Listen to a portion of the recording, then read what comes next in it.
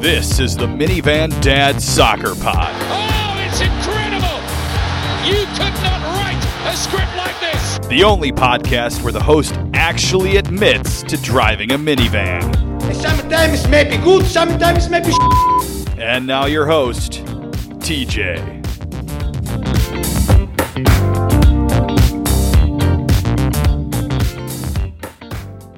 And here we go again with the Minivan Dad Soccer Pod. I've quit counting to how many episodes it is. We've done a few of these now. And I'm back with my usual cast of characters. I have with me Hat Guy Pat. Good evening. And the Soccer Breitbart Conspiracy Chris. I am not Hat Guy. You are not Hat Guy. No, you're not. And then at this point, I guess my first question is, with this, when I first started Minivan Dad, it was a part of the US Fan TV network. Is it almost the other way around now? Seeing US Fan TV hasn't been around in a while. It's its own thing. You are the Minivan Dad. Yeah. For you. And you guys are here for me, as you guys are almost every week. And I think it's just because it gives you guys something to do, to be honest. So, we have kind of found ourselves in a little niche as an Arsenal therapy session for the two of you to talk about Arsenal and be sad about Arsenal and so on and so forth. But we did see this week, or came out today, that reports are the leading manager in Bayern is one Arsene Wenger. Now, I saw somebody refer to him then, would that make him Bayern Wenger, which I thought was a really good name. So, and I assume you guys have some.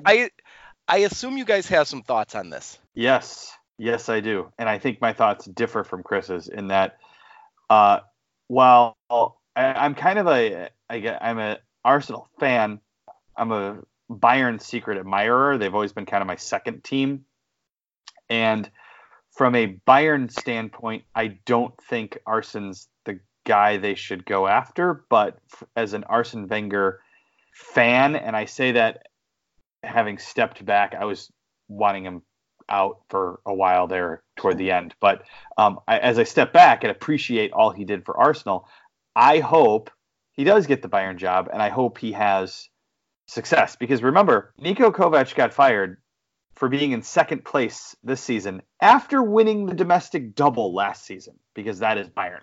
So success at Bayern is different than success at other places, and Arsene could go there and win trophies and think he's doing fine, and they could shit can him too.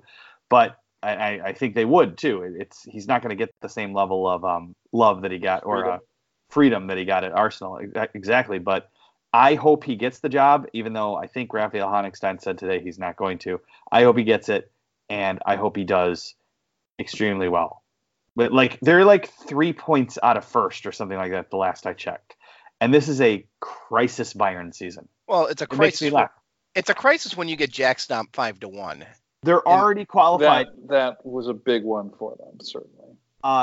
Boateng got a red card in the 9th minute though against a good team. So, and they're already qualified for the round of 16 in the Champions League.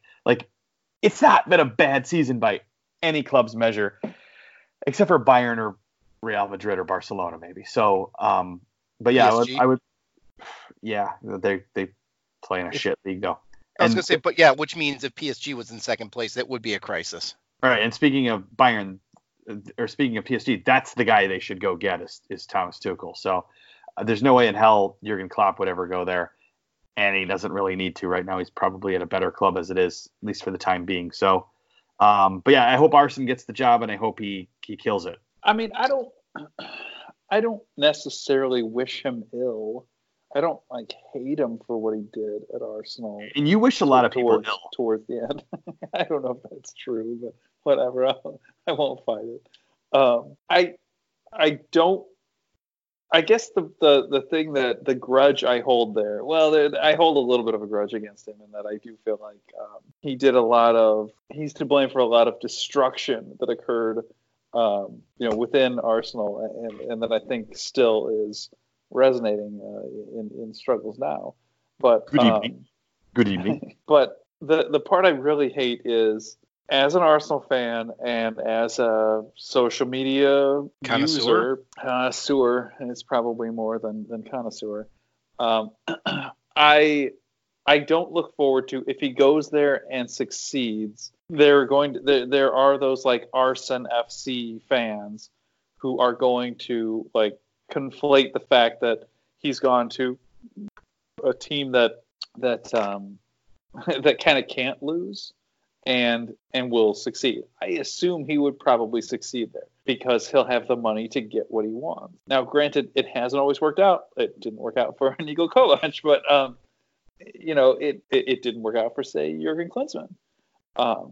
There are times that Bayern doesn't just walk away with things, but I kind of feel like if he went there, he would have the support it took. Like part of the reason he failed in the end at Arsenal was he didn't have the financial support to enact the vision he had. That said, he was also a terrible businessman. I don't think he would have the same freedom at Bayern to make the same terrible business decisions that he was making at Arsenal, and therefore he would be more successful. And of course, I hate when people are right for the wrong reasons, I guess. To expand on that point, on the terrible business, one of his final terrible business decisions at Arsenal was to allow Serge Gnabry to essentially work his way to Bayern. There was a team in between, but Bayern orchestrated the whole thing for like 5 million euros or something ridiculous, and now he's incredible. So he would have another shot at coaching him. I wonder what he would do this time. Maybe he would trade us Mesut Ozil for Sergio. Yeah, does he want? Mesut could never go to Bayern, although Uli Hoeneß is leaving, so he was the guy that Bayern would never take Mesut Ozil. But I don't think at this point. I think if there's one club in the world he could never go to, it would be that. Yeah, I don't even know how often he goes to Germany anymore. I think it's pretty much. Maybe he goes and sees family, but I think from his social media, it's pretty much London and Istanbul. Well, I mean, when your best man is the president. Erdogan. Yeah. He probably negotiated better than Schittler, though, so. Didn't take us long to go to that one tonight. But it does, Don't be a big man. So it's a crisis for Let's Bayern. work out a deal. So it's a crisis for Bayern. After 10 games, they're actually tied for third. Yeah. They're 4 points out of first behind Mönchengladbach and a point behind Dortmund.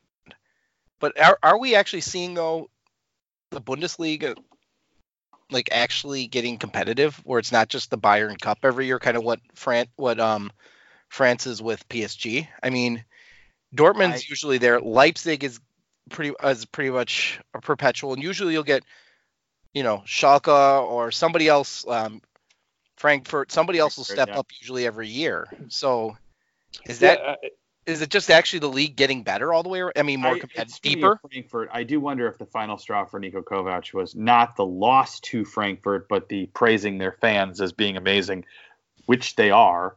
He's right. But praising their fans as being amazing going into that match. I know a lot of every fan base this goes out to you, the listener here. Everybody, if you need an athlete on your team to tell you that team's fans are the greatest fans, you're a moron. Because no team's fans are the greatest fans. Although I will say, Frankfurt's up there. I think the CF97 hashtag is oh, never mind.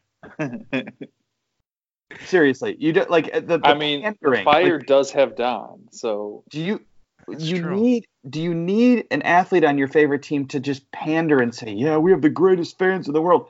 No, you don't. It's probably an Indian cricket team or something that has the greatest fans in the world. You don't have the greatest fans in the world. And honestly, if it is, it's probably a soccer club in Germany that's not Bayern Munich. So he might be right. Maybe it is Eintracht Frankfurt, but. I would have said, if you're going to go with a club in Germany, I would have said Union Berlin, just because of the level of insanity. They might. If a player on Union Berlin said, we have the greatest fans in the world, they might. I would allow it. Then you look at like Cologne, like there are so many.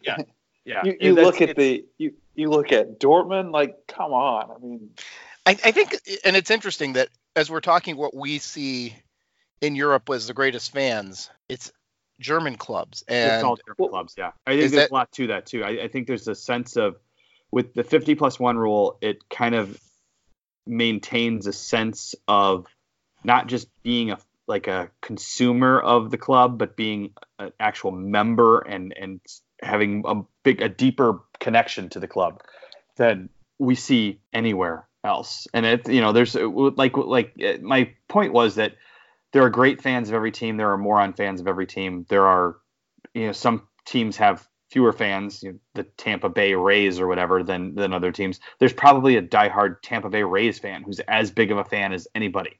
But I would assume they got to have 2 or 3 season ticket holders. I mean, that'd be based on the crowds, it looks that way.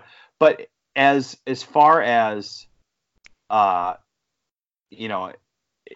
collection of fans, if we mean like the things that they do and the things that and their involvement, it's got to be a German club. And you could name a number of them that it could be, but it's got to be a German club.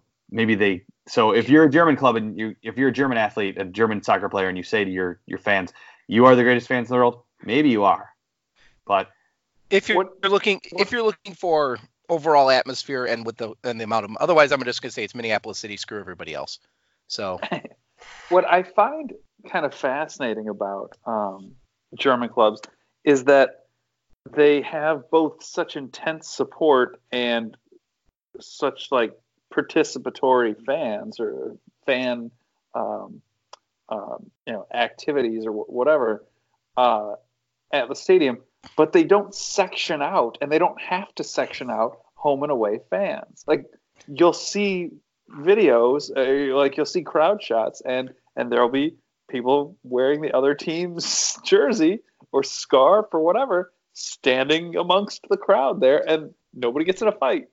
They do have away supporter sections, but you're right. You'll see more of them intertwined than you would at a English game. Yeah, that you don't have to specifically, and England isn't quite as hardcore with it as they used to be either. But you won't see people in away colors away from the visiting section. Well, but there you'll just see it openly in Germany, and they don't really have a problem with it. Well, and yet they have such intense support. It to me it's fascinating, partially because, and maybe this just gets into my personality, I don't know how to be a rabid fan without kind of hating the opponent. I can't do it. I want us to succeed, and I want you to fail. And yes, there are other teams that I want to fail more so than maybe just the team we're playing, at the moment. But I revel in your failure. I love when Spurs fans are miserable, and I love rubbing it in their faces. I love doing that to Mexico fans. The worst part about the U.S. right now is that I have no joy in anything we do, and I know that there is joy amongst Mexican fans because they can laugh at us. Canadian fans can laugh at us right now if you want to go that route. Yeah. You bring 2 points. One is you mentioned England and their fans, and I think part of it is the reason why you don't see that in England is because you don't even see the home colors in the seats that are on camera anymore. You only see polo shirts and whatever, because that's the only ones who can and suit coats and whatever, because that's the only ones who can afford those seats at this point, with as expensive as a lot of England has gotten. And now I can't remember the other point, so it couldn't have been that important. It was probably something making fun of you, Chris, which just assume it was something making fun of you at this point, and we can kind of move on from there. But it was something about how I don't know how to support a team without hating the opponent. Well, and thanks. You did figure that out. Wow. I assume. I mean, I laugh at it myself. I say this genuinely. I don't necessarily intend to do it, but I can't help it. You hated Kirby Puckett until the day he died. Oh, yeah, I hated that guy. Hated him. Well, hated him so much. And I had Twin season tickets, and growing up, I was more like you, Chris. I didn't like him either, being from Milwaukee. But I'm pretty sure, anybody from Chicago on the South Side that wasn't a big fan of his either until he died. So there's that. But it was all just one World Series. Yeah, that's true. He stole your childhood. It did it for me. I hated Mario Lemieux his entire career. I hate the Penguins. So, but my question for you though, Chris, is you said that you have to hate the other team. And I think over the context of a game though, I've watched you at games and you do hate the other team when they're playing against the US or whatever, but it doesn't mean, and you do hate it for that 90 minutes or 90 plus minutes. And at the end of the game, you don't care again. Except unless it's Mexico or Spurs, for example. I mean, by and large, you don't care. That's fairly true. Yeah, and that's fairly true. And that's fine. I think that's acceptable. You don't sit there and go, because you see somebody wearing, at a U.S. game wearing a Mexico shirt, you don't automatically say, I'm going to start a fight with you for that reason. Unless they do something dumb first. I do mess with them though. I did run a Spurs fan out of a bar in Chicago with Pat last He did. That's true. Is this a story worth telling, Pat? A Spurs fan decided to come to the Globe for the North London Derby, and he was sitting behind us, and we didn't really know he was there. He was sitting kind of in the back corner by the brick wall of the Globe, and was he the only Spurs fan there then? I mean, that's just about. I mean, later on, there were some. There were a couple. He might have gone. He might have ended up with them later. But he did leave the area by us because I ran him off. We didn't really know he was there until I think Spurs scored the opener in that match, and he started cheering, and it was dead silent, obviously, at that point, or groaning. And I saw Chris, and I thought he was going to throw a coffee mug back at the guy, or maybe we considered it. And after Arsenal scored their second, I think, first or second, Chris turned around and double middle fingered him like Kid Rock would do when he was busy pandering for right in his face. I mean, I got in his face screaming like, "Fuck you!" What are you gonna do? Yeah, I was like, well, my thing is, in a situation like that, you only came there to be an asshole. And to me, it's like you're just there in hopes that you can be the dick who's like pissing on everyone else's day. I don't like people who do that. Bar. I wouldn't do that because even they have a shit bar, I wouldn't go there. Even in the days when you knew Arsenal was going to win the game because they didn't matter, like the days where we used to joke about St. Totteringham's Day, in November. Even back then, I wouldn't have done it to them because to me, it's just a dick move. You're just doing it to try to be an asshole. Well, if you're going to do that, I'll be a bigger asshole. I have no problem. I've known you for 35 years. I've never seen you do that. I've never seen you do that in all the years. Nah. There is that. And then on top of it, yeah, they are a team that I just absolutely hate. I hate everything about them. I hate their players. I'd say I hate their fans. I do have a few friends, at least one or two friends who are Spurs fans. And on those days, I will tell them, fuck you. I'll say today you guys can all go to hell. I don't care. And you know what? If they're truly Spurs fans, they're telling you the same thing, maybe a little. Oh no, they kind of laugh at the stuff I say, but well, we all do. And they'll say something similar too. But, sure. And that's okay. Like I said, for the 90 minutes, that's how it should be. And then after the game, I don't know. On those days, unless it goes my way, I don't want to talk to those guys afterwards either. I'm just I'm walking away. But even if it goes, even if it goes your way, that I'll be like, dude, yeah, we're not friends anymore. Even if it goes your way, that's probably how most people feel, that they don't want to talk to you the rest of the day. Yeah, whatever. So, I mean, I don't know, Pat. What do you think? I mean, have you ever found that level of hatred even towards Spurs fans or Mexico fans? I think the hatred is not. I mean, yes, those are the two. I guess the club and the international team that I hate the most by far. And I would say Spurs is the one I hate. Italy's up there, and all three of them have a common thread, and it's the fans that think, and Italy might be the exception here actually because they've won a World Cup, but all of their fans, many of the fans of those teams and other teams, it's the ones that think their team is better than they are, and then they get their sense of like masculinity out of it. Like but it's like it's ill-founded. It's not based in anything. Like if you're a Mexico fan and you're like, yeah, Mexico rules. Well, big picture, Mexico kind of sucks. Like we do. They suck a little less than we do right now, but they're not going to go win the World Cup. But like Mexico fans, like the ones that are, I don't like the dumb ones that think their team is better. Like the thing that I'll say about Arsenal fans is we all hate our own team more than you hate us. So, and that's a little bit true.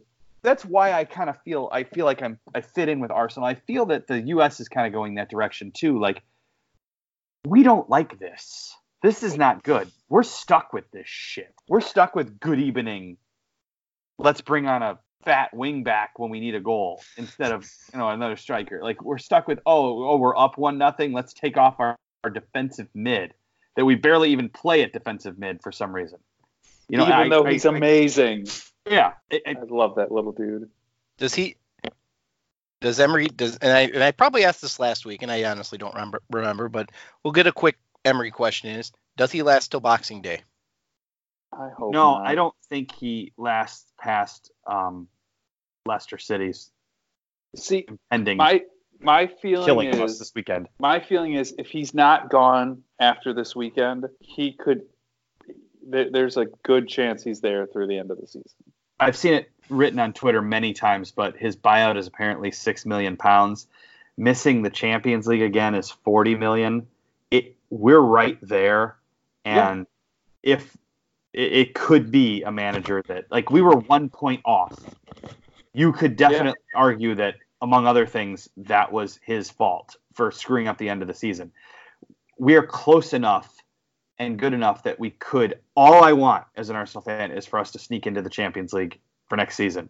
That's all I want, whether it's winning Europa or top 4. And then you can really start to sign and build again.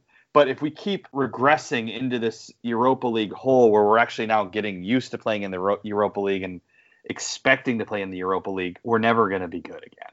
Well, then the problem becomes that so many of the recent investments are all going to want to leave. Nobody's going to stay for that. Right. No. Why would Aubameyang stay? And Aubameyang, Lacazette will probably go. Pepe may not want to stay to even fill the full contract he has.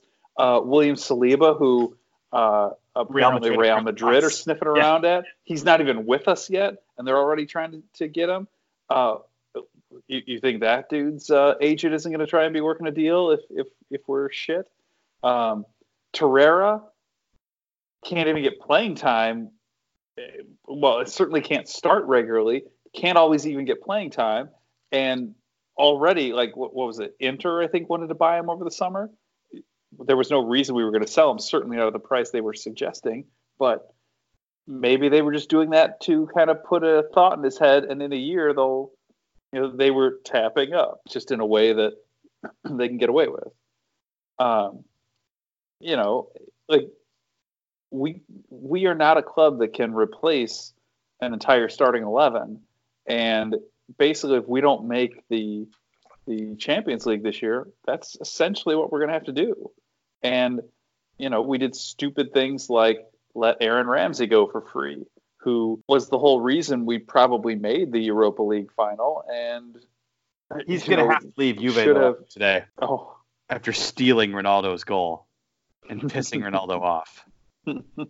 Ronaldo literally was mad, it appeared, after Ramsey tapped in his goal when it was 3/4 of the way across the line. You know what? It's Ronaldo. Nobody got raped, so I'm okay with it.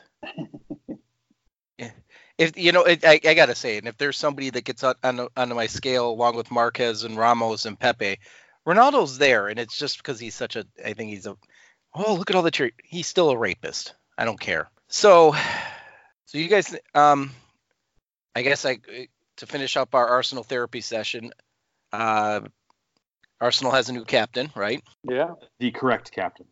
Yeah. Correct were captain. Probably. Among two correct choices. I would have taken, like, based on some of the things Lacazette's done recently, I might have taken him, but the two of them have been great this season. Not only in Aubameyang's production, but which hasn't been, I would guess you'd say, phenomenal, but in many cases he's been all of our production, so it doesn't matter. He is among the most underrated players in the world. And I think that dates back to even his time at Dortmund. He's fantastic.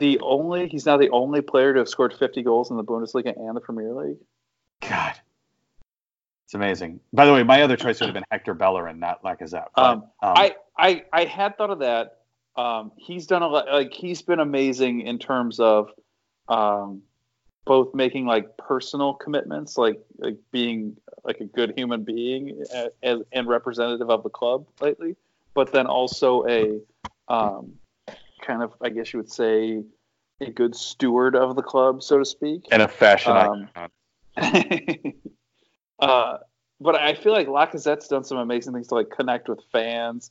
He and Aubameyang have both done things to help younger players, which is captain work, Well, and it's interesting because Emery said that he has 4 captains, and right now Aubameyang is the first captain. The other 3 that he identified were Hector Bellerin, Lacazette, and Ozil. I mean, those are the 4 he referenced. So you got 3 of the 4. It's so weird, unless Ozil was purely a player's vote, that he supposedly the players voted on it. Yeah. And I've wondered, as have a lot of other people, if the Ozil thing was a bit of a rejection of Emery. Exactly. Yeah. Because I would say, I mean, if we're basing it on players who play, Bernd Leno should be in that conversation as well. As one of the, short of Aubameyang, as one of the guys who's held us in this season when we didn't deserve to be. So. All right. So now I want to bring it back full circle, seeing we started down. Full circle. Well, it is a little bit. I mean, you guys are self-loathing Arsenal fans, so I kind of want to bring it back to the fan base because it's a question I wanted to get at, and I got us talking into Arsenal therapy before too quickly. But it was you, Pat. You mentioned that Arsenal fans are some of the most self-loathing. Who are the most self-loathing fan base that you can identify? Is there anybody better than Arsenal out there that is just even worse about I don't know. Arsenal fans embarrass me. Being an Arsenal fan embarrasses me sometimes, based on what you see, people screaming at our players and it. But is there anybody worse? That is more that hates their own team and calls themselves fans. More self-loathing than Arsenal that you can think of. I'm sure there is. There's no one I can think of offhand right now. And I'll expand this to any sport really. I guess any Italian club that has black players on it maybe hates their own team more than Arsenal fans. That might actually be true. Yeah. Yeah. Based on the way things are going over there. I would have said if you get to the U.S., I think in the U.S. and other sports, I think Viking fans might be right there. If you've ever heard Viking wine line, there might be nothing better than a good Viking wine line after a loss. But I'm glad you brought that one up, Pat, and I figured that was your purpose for it too. Because we did talk a bit about fans last week, and we did talk about how much this kind of crap in Italy is getting ridiculous, and yet the only punishment for Hellas Verona was the head of their ultras is banned for 10 years. They don't really care. No, absolutely don't. They will do their FIFA in many ways in Italy with this stuff, or Mexico fans with the Puto chant, which it's even worse than that because a lot of the Mexico players have tried to stop that, I think, genuinely.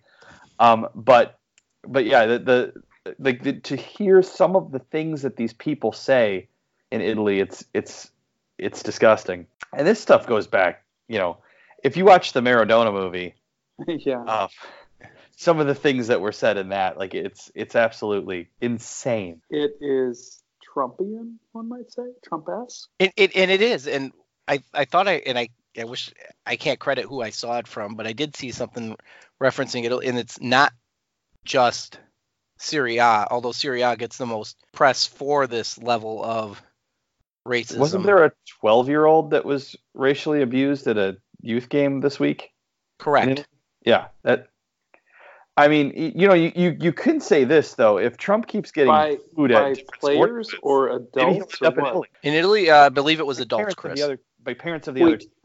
They were doing monkey chants and stuff at yes, a child. A child. Jesus Christ. Yeah. I have said before. Never mind. I want to say, to me, it's painful. To me, the painful part of this is Serie A has become one of the more entertaining leagues to watch week in and week out.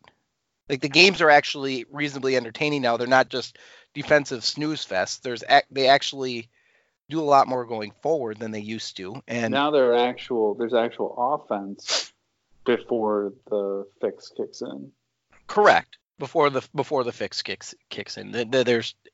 But it's entertaining to watch, and yet they make it hard to become a fan of anybody because you watch this crap over and over again. And now, I haven't seen it with Roma. I'll be the first. I haven't yet. I'm not saying it's not there. I haven't seen it yet. Not nearly to the level that you're seeing with what Hellas Verona. Was it Lazio's another one? Lazio's always bad. Yeah. Yeah. There's a Caligari. I mean, there's a few of them that are notorious for it. But you would think Serie A, and I guess with Hellas Verona, that's a first step. But you got to think at some point, just the amount of money they're throwing away is going to catch up to them. That they don't get recognized because there's a point that's just not going to want to. People aren't going to want to have it on TV or not going to want to watch it. Or am I off base there? Somehow it seems to work for them. It was the number one league in the world 25 years ago and slowly faded into perhaps now the 5th best league in Europe. So I think that the slide will continue. Yeah, best leagues in Europe. I mean, let's just do a quick on that one. I mean, just while we got it there. There's England, Spain, and Germany. Indisputably, those three.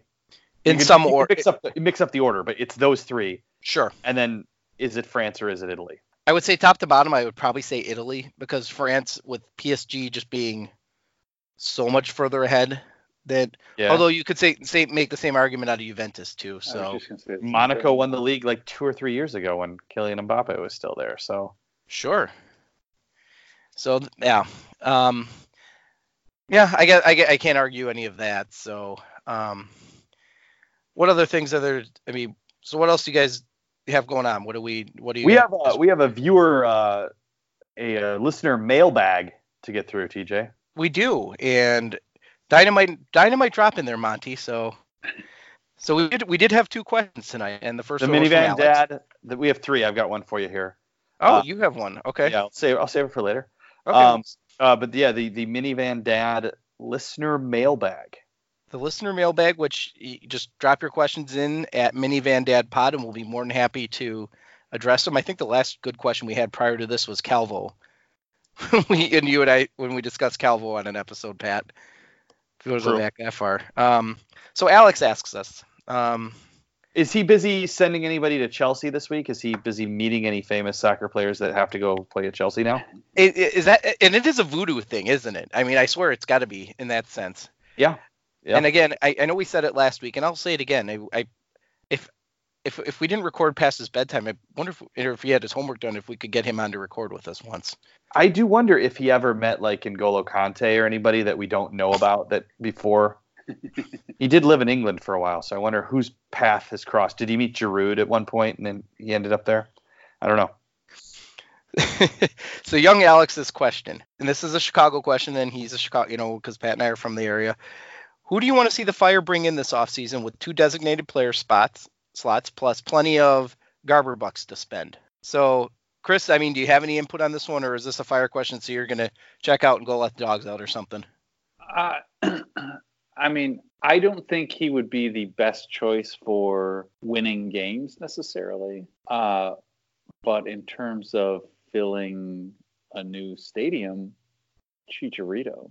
And that's a name you've mentioned before, Pat. So I assume you have some thoughts on Chicharito with that in that spot. I would be all for it from a let's fill the place up standpoint. But like Chris said, I don't think he's. There's one guy I want to see. He's currently a free agent. No, it's even more than that. Oh. He's currently a free agent. He shits on MLS, even though he plays in it the last 2 years. He's the greatest 38-year-old striker in the world, Zlatan. But if we can't get Zlatan, that would be pretty amazing. That would fill the place up. It would be big for Zlatan. We would still call it small. But if we can't get Zlatan, who do I want? Now, who should they get? Who do I want?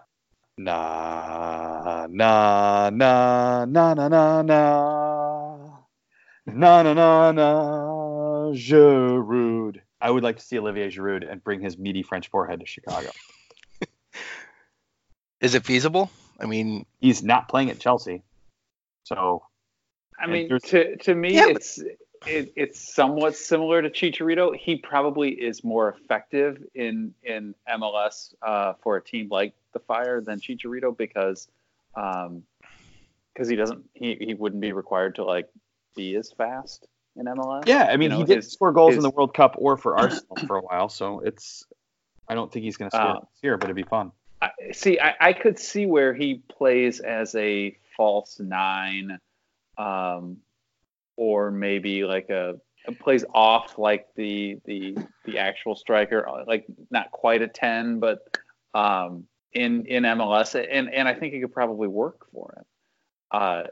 He has good ball skills. He's just not fast at all. And you know what? David Beckham made it work. The other guy I would like to see. That dude didn't run more than about 20 yards a game. I'd like to see this next guy play here, but that's with the caveat that I'd rather have him actually play on the team where he is playing now, and that's Mesut Ozil. If Mesut Ozil has to leave Arsenal and come to MLS, I would suspect, again, he'd probably go play in Turkey, but if he's going to come to MLS, I would love to see him play here. That actually, I would be more excited about that and see his giant bug eyes all over billboards in Chicago than Giroud even, but yeah, I would like to. I know that Garber mentioned Robert Lewandowski, which I still find laughable that a guy who is, in my view, still the best 9 in the world would come here to play. It seems not yet. Yeah, at this point, no. He's still successful for Bayern. I can't. No, but based on the nature of the question Alex asked, who would I like to see? Hey, I'd like to see Messi and Kylian Mbappe. We're never going to see it, but hey, I feel like I mentioned names we could see. You guys were realistic. I took the question at its literal term and just, hey. Now my question for both of you, with Giroud, Ozil, even Zlatan, does it fill the park up? I mean, I don't know if you can say it for sure fills it up, but it's going to go a hell of a lot longer, a way longer to doing that than anyone the team currently has. Although, as far as name recognition goes, Schweinsteiger was probably more famous than Giroud. Not more than Zlatan Chicharito. He's definitely more famous worldwide than Chicharito, but not here. Yeah. But yeah. And I would put Schweinsteiger and Mesut Ozil probably on the same plane as far as fame. Schweinsteiger was a more successful player in some ways. I guess they won the World Cup together, but yeah, I hope that they go whoever they end up getting, I hope they sign 2 major names, and I think one of them should be Andres Guardado or another Mexican player, and the other one should be another big famous name. And that might not even, but the thing that TJ has brought up before, and this is true, I think that if they signed no big names, but they were the best team in MLS, it would be, you'd see bigger crowds in the end than if they signed 2 big names, but they were crap again. So, and I get it. And I look at Atlanta United, and the designated players they signed weren't necessarily players everybody knew. They're not people. Yeah, exactly. But they're really good. It was like they were properly scouted. They found guys who fit what they were supposed to do, and that's what you have.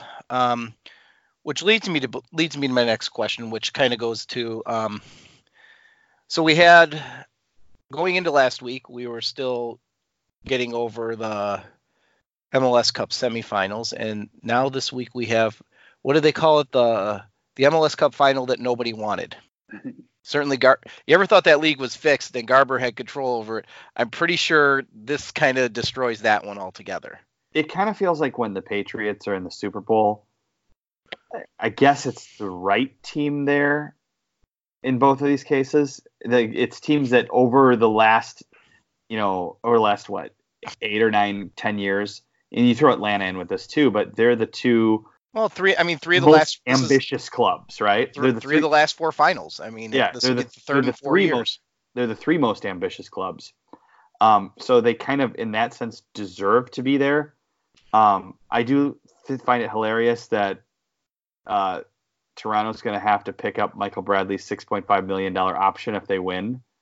So, you don't think they would? What are they're probably going to do that anyway. I don't know. Everybody laughs about it, but I can't see why you wouldn't. I don't think they would pay $6.5 million for him again. But as Paul Tenorio pointed out, he has an option in his contract that if they win this game, it's automatically triggered. So, but I'm not excited about it. I don't. And you know what's sad is I thought MLS made the right move in revamping the playoffs. Condensing it between the 2 international breaks so you don't lose the momentum and ending up with these 2 teams instead of, LAFC, Atlanta, or whoever everyone else wanted to see. I don't really care that much. So now will it be considered a proper final when it's a defensive stalemate like the other 2 finals have been? Oh God, yeah. Will we call that a proper final, or would that be just MLS sucks? Kind of along the lines of the previous rounds of the playoffs. Well, MLS sucks; they don't play any defense. And then you got Ajax and Chelsea at 4-4, and that's a proper game for some reason. And and what I can remember seeing in those games, there wasn't a whole lot of really good defense played in that game either. So true. What's that? I was just agreeing with you, TJ. Wow, you actually agree with me? He's just not used to that happening. So. No, really, I'm not. No. So we'll get to. So when we come back next week, I guess we'll have, if we choose to discuss it, the new roster for the next round of the CONCACAF League of Nations and the Jack Warner Trophy. Is that what we determined it was, or was it Chuck Blazer Cup? Chuck Blazer Cup. The Chuck Blazer Cup. We'll have a roster to discuss. But we will get to the next question, which came from Mix Discarud, at least his hair anyway. And it's when Tab Ramos left his thank you to Jurgen. Was that a screw you to the Federation, or was that just him thanking Jurgen? Is he now one of the guys in the doghouse with the Federation, like Wijnaldum or Hugo Perez? And I guess I can lead. I'm not really sure. Legitimately, none of us know. No, none of us know if he's really in the dog. I never got the sense Tab was in the doghouse like like Hugo Perez and Wijnaldum, and I don't feel Wijnaldum's in the doghouse. I think he has his own separate suite of a shit list with U.S. Soccer. I do kind of feel like since Tab wasn't interviewed the last time around, although wasn't the rumor he didn't want it, like something was up, and so. Was that the case, or was that just the cover-up? Might be. You know what? I'm going to, with the caveat that I don't actually believe this, I think it was probably just a genuine thank you. I will take the ESPN Embrace Debate Stephen A. Smith point of view and say that, yes, most definitely Tab was trying to get under U.S. Soccer skin with that by mentioning the powder keg that is Jurgen Klinsmann.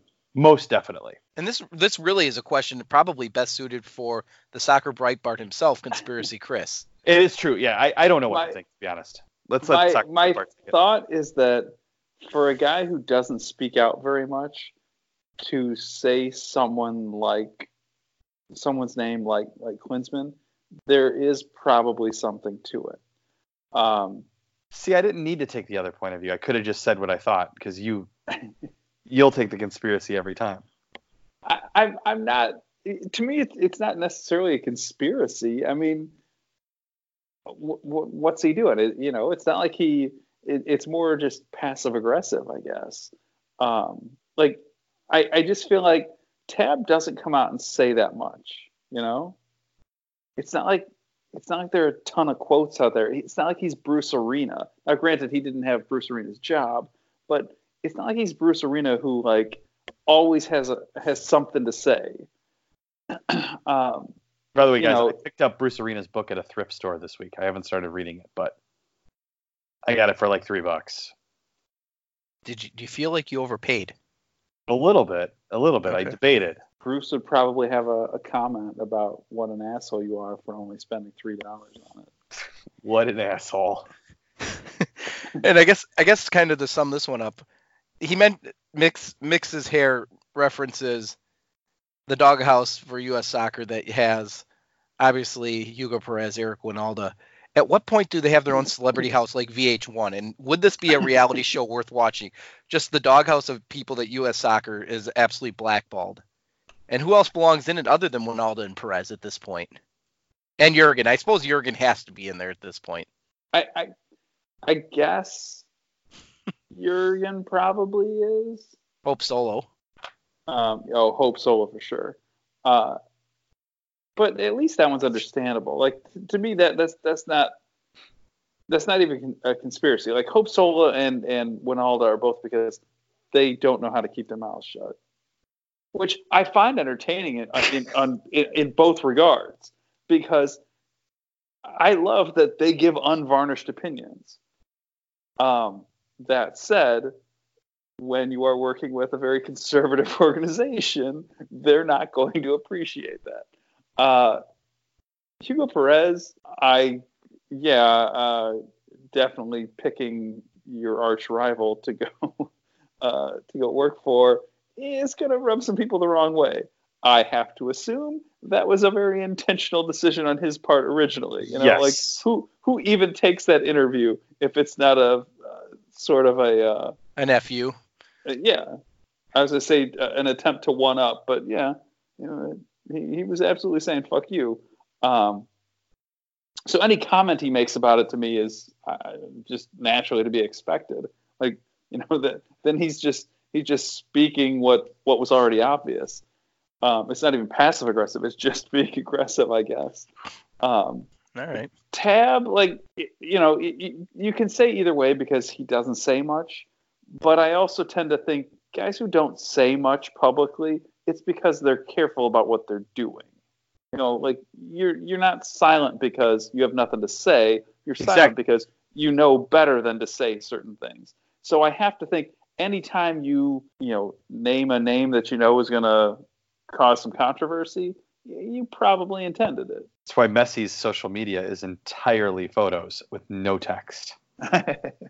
He doesn't want people to misinterpret his words. So I guess the only other one I could think of, kind of going through the who's in the Federation's doghouse, I would Herc Gomez. You almost got to think he's got a spot in there. I don't know. I mean, he definitely speaks out about the fact that they don't reach out to Hispanic players. He talks about Mexico's success in that regard, like connecting with potential dual nationals. That said, is he saying a lot or criticizing them any more than, say, Taylor Twellman does at times? No. Yeah. Those are two voices right there that I respect and listen to all the time. Yeah, I was just going to say the same thing. I think that they're fair enough and they're so forward with it that if you tried to kind of blackball them, it would become obvious that's what you're doing, and they would come off looking like the victim. Now, that's not to say U.S. soccer isn't stupid enough to do such a thing, but there we go. Yeah, because hey, PR error, like that's what they're. Isn't that the name of their Federation should be called? I was going to say, isn't that the name of their public relations firm, PR error? Yeah. Or maybe PR howler if you want to keep it in a soccer term.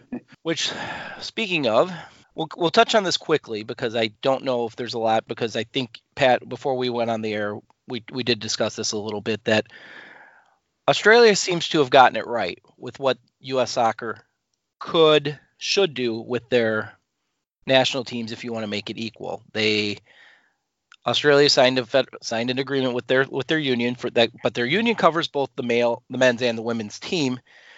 But the catch is now all revenues are mixed into one and then separated equally amongst the two teams. So that would theoretically solve the US's problems. But Pat, you were talking about before the show, that's not, as much as that seems like an easy solution, which means, of course, US soccer is not interested in it. There's a reason why it can't be done.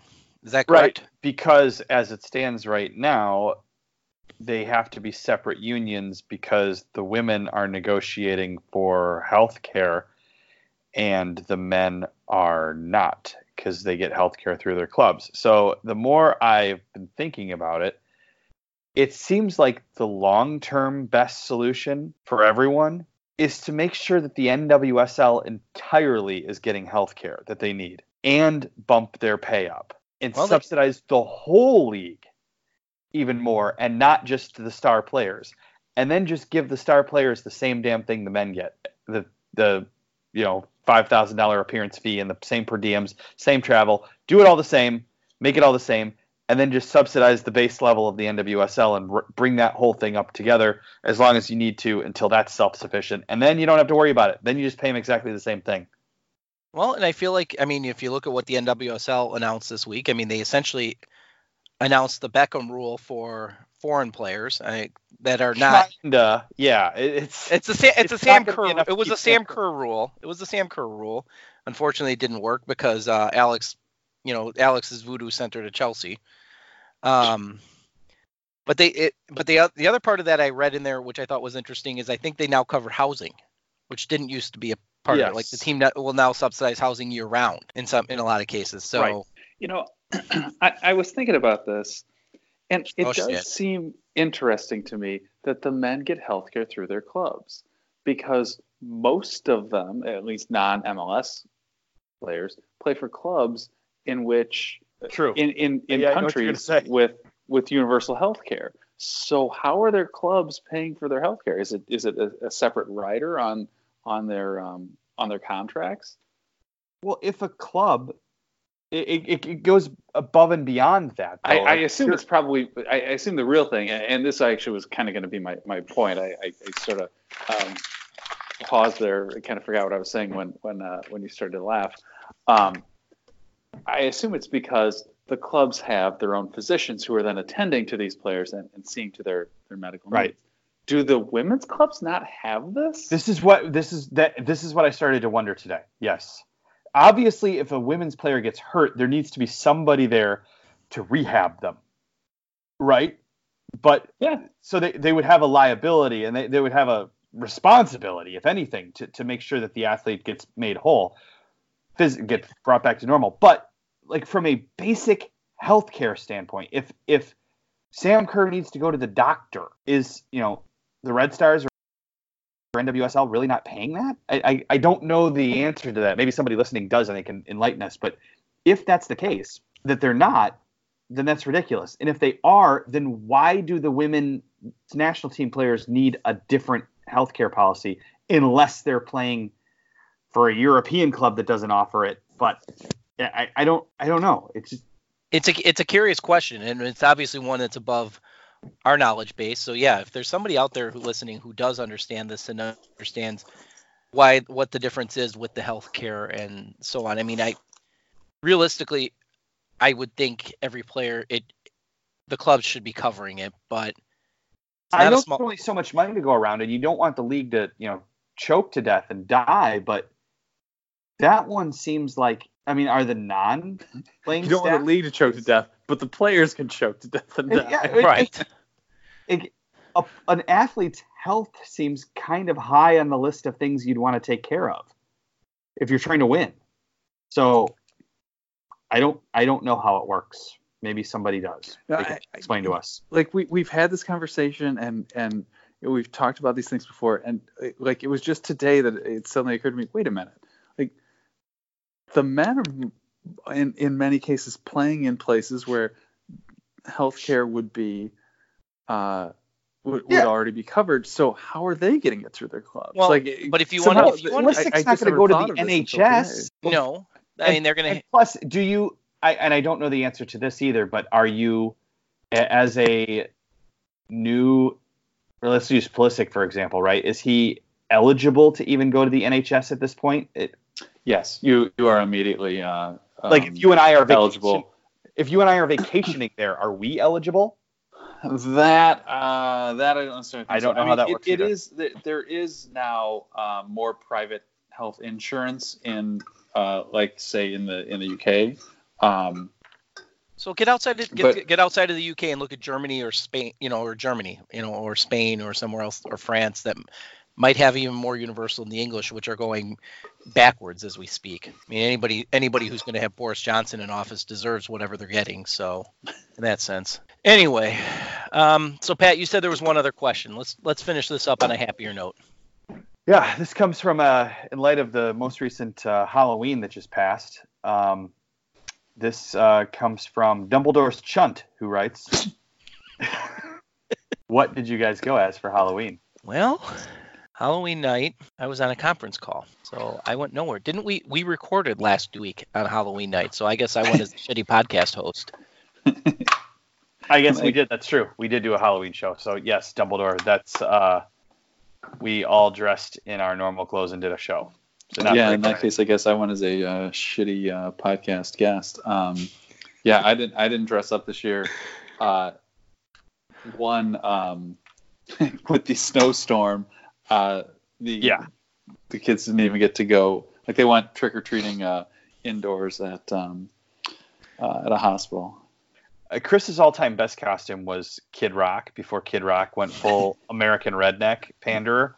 I am American redneck, and it worked for him too. How does it work for Chris? I guess. Well, I guess Pat. Then the question is, what was the last costume? What's the last you dressed up as? It would have been, I think, Indiana Jones when I worked in Rockford. That was actually my most recent one too. As a young television reporter, I was Indiana Jones. I had a good one. I had the satchel and the whip and the leather jacket. I've got an official Indiana Jones hat. I actually still have it somewhere. So, if I had dressed up, I would have been Indiana Jones this year. I've done it 2 of the last 3 years, I think. But yeah, part of it is that I got enough of like essentially proper gear that now it's like I kind of have to use that. Huh. And Pat, I'm surprised it was Indiana Jones. I honestly figured you went to some furry convention and were dressed up into one of those. So. Oh yeah, I was Gunnersaurus, but that wasn't for Halloween. That's actually a convention. So. Didn't we did discuss Gunnersaurus? Did we conclude he's the best mascot out there, or is Gritty still ahead of Gunnersaurus? No, for me it's Gunnersaurus all the way. I fucking love Gunnersaurus. And I'm not kidding you. If you were to look at my phone right now, it's a picture of me and my son and Gunner fucking Saurus. Is the wallpaper on my phone right now? GFS. I love him. GFS. Of all the things I hate about Arsenal, Gunnersaurus is the thing I love the most.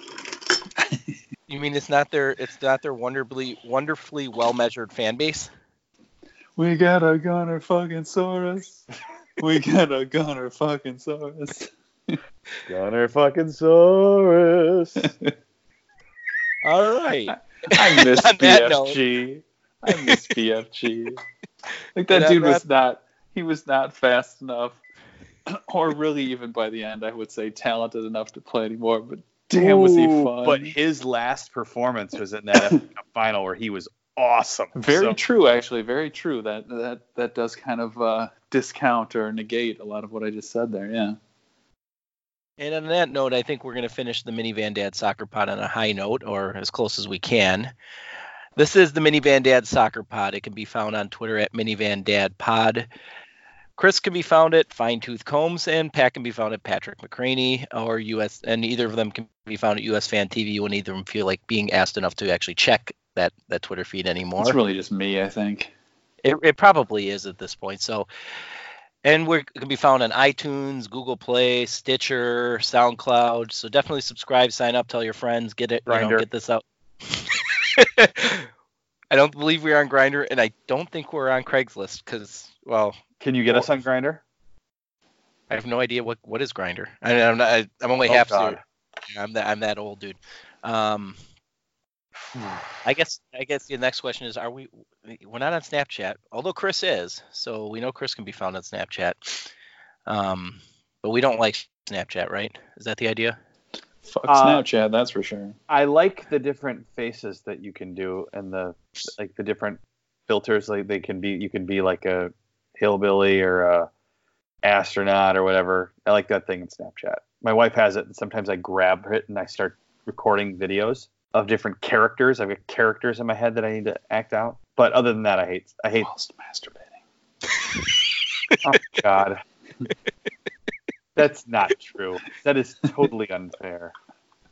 Wow. And on that note, Pat, do you have any final thoughts to come? Yes, the next time we record the Minivan Dad Soccer Pod, you and I, TJ, will be fully licensed 9v9 and 11v11 grassroots. Which means we'll have completed the grassroots program in theory, correct? We will be eligible to start work on our D license if all goes well after this weekend. The D license. And Pat, I know you're a volunteer in our 11v11 class, so that'll be interesting. I am running the first portion of it. TJ, Are you also a volunteer? Well, he did email me, and I think it was in conjunction with you, so I might be helping you on this one. So I'll have to look at it again and find out. So probably because it looks like there's enough volunteers that want to do all these sessions. It didn't look like he was short of them. So I am running the first 30 minutes of the 11v11 session. In the practice play, I am running the first play, 2 small-sided games. We're going to play 4v4 or 5v5 with goalies on a 30x40 field, and I am going to set up the fields and then balance the competition and spit out some jargon at them. All right. And Chris, I teach them something. Chris, do you have any final thoughts while we're working on it here? No, it's time for us to say goodbye. Time. It's done. Time. You're done. Thanks for listening, everybody. Again, Minivan Dad Pod, and you're done. They really do move in herds.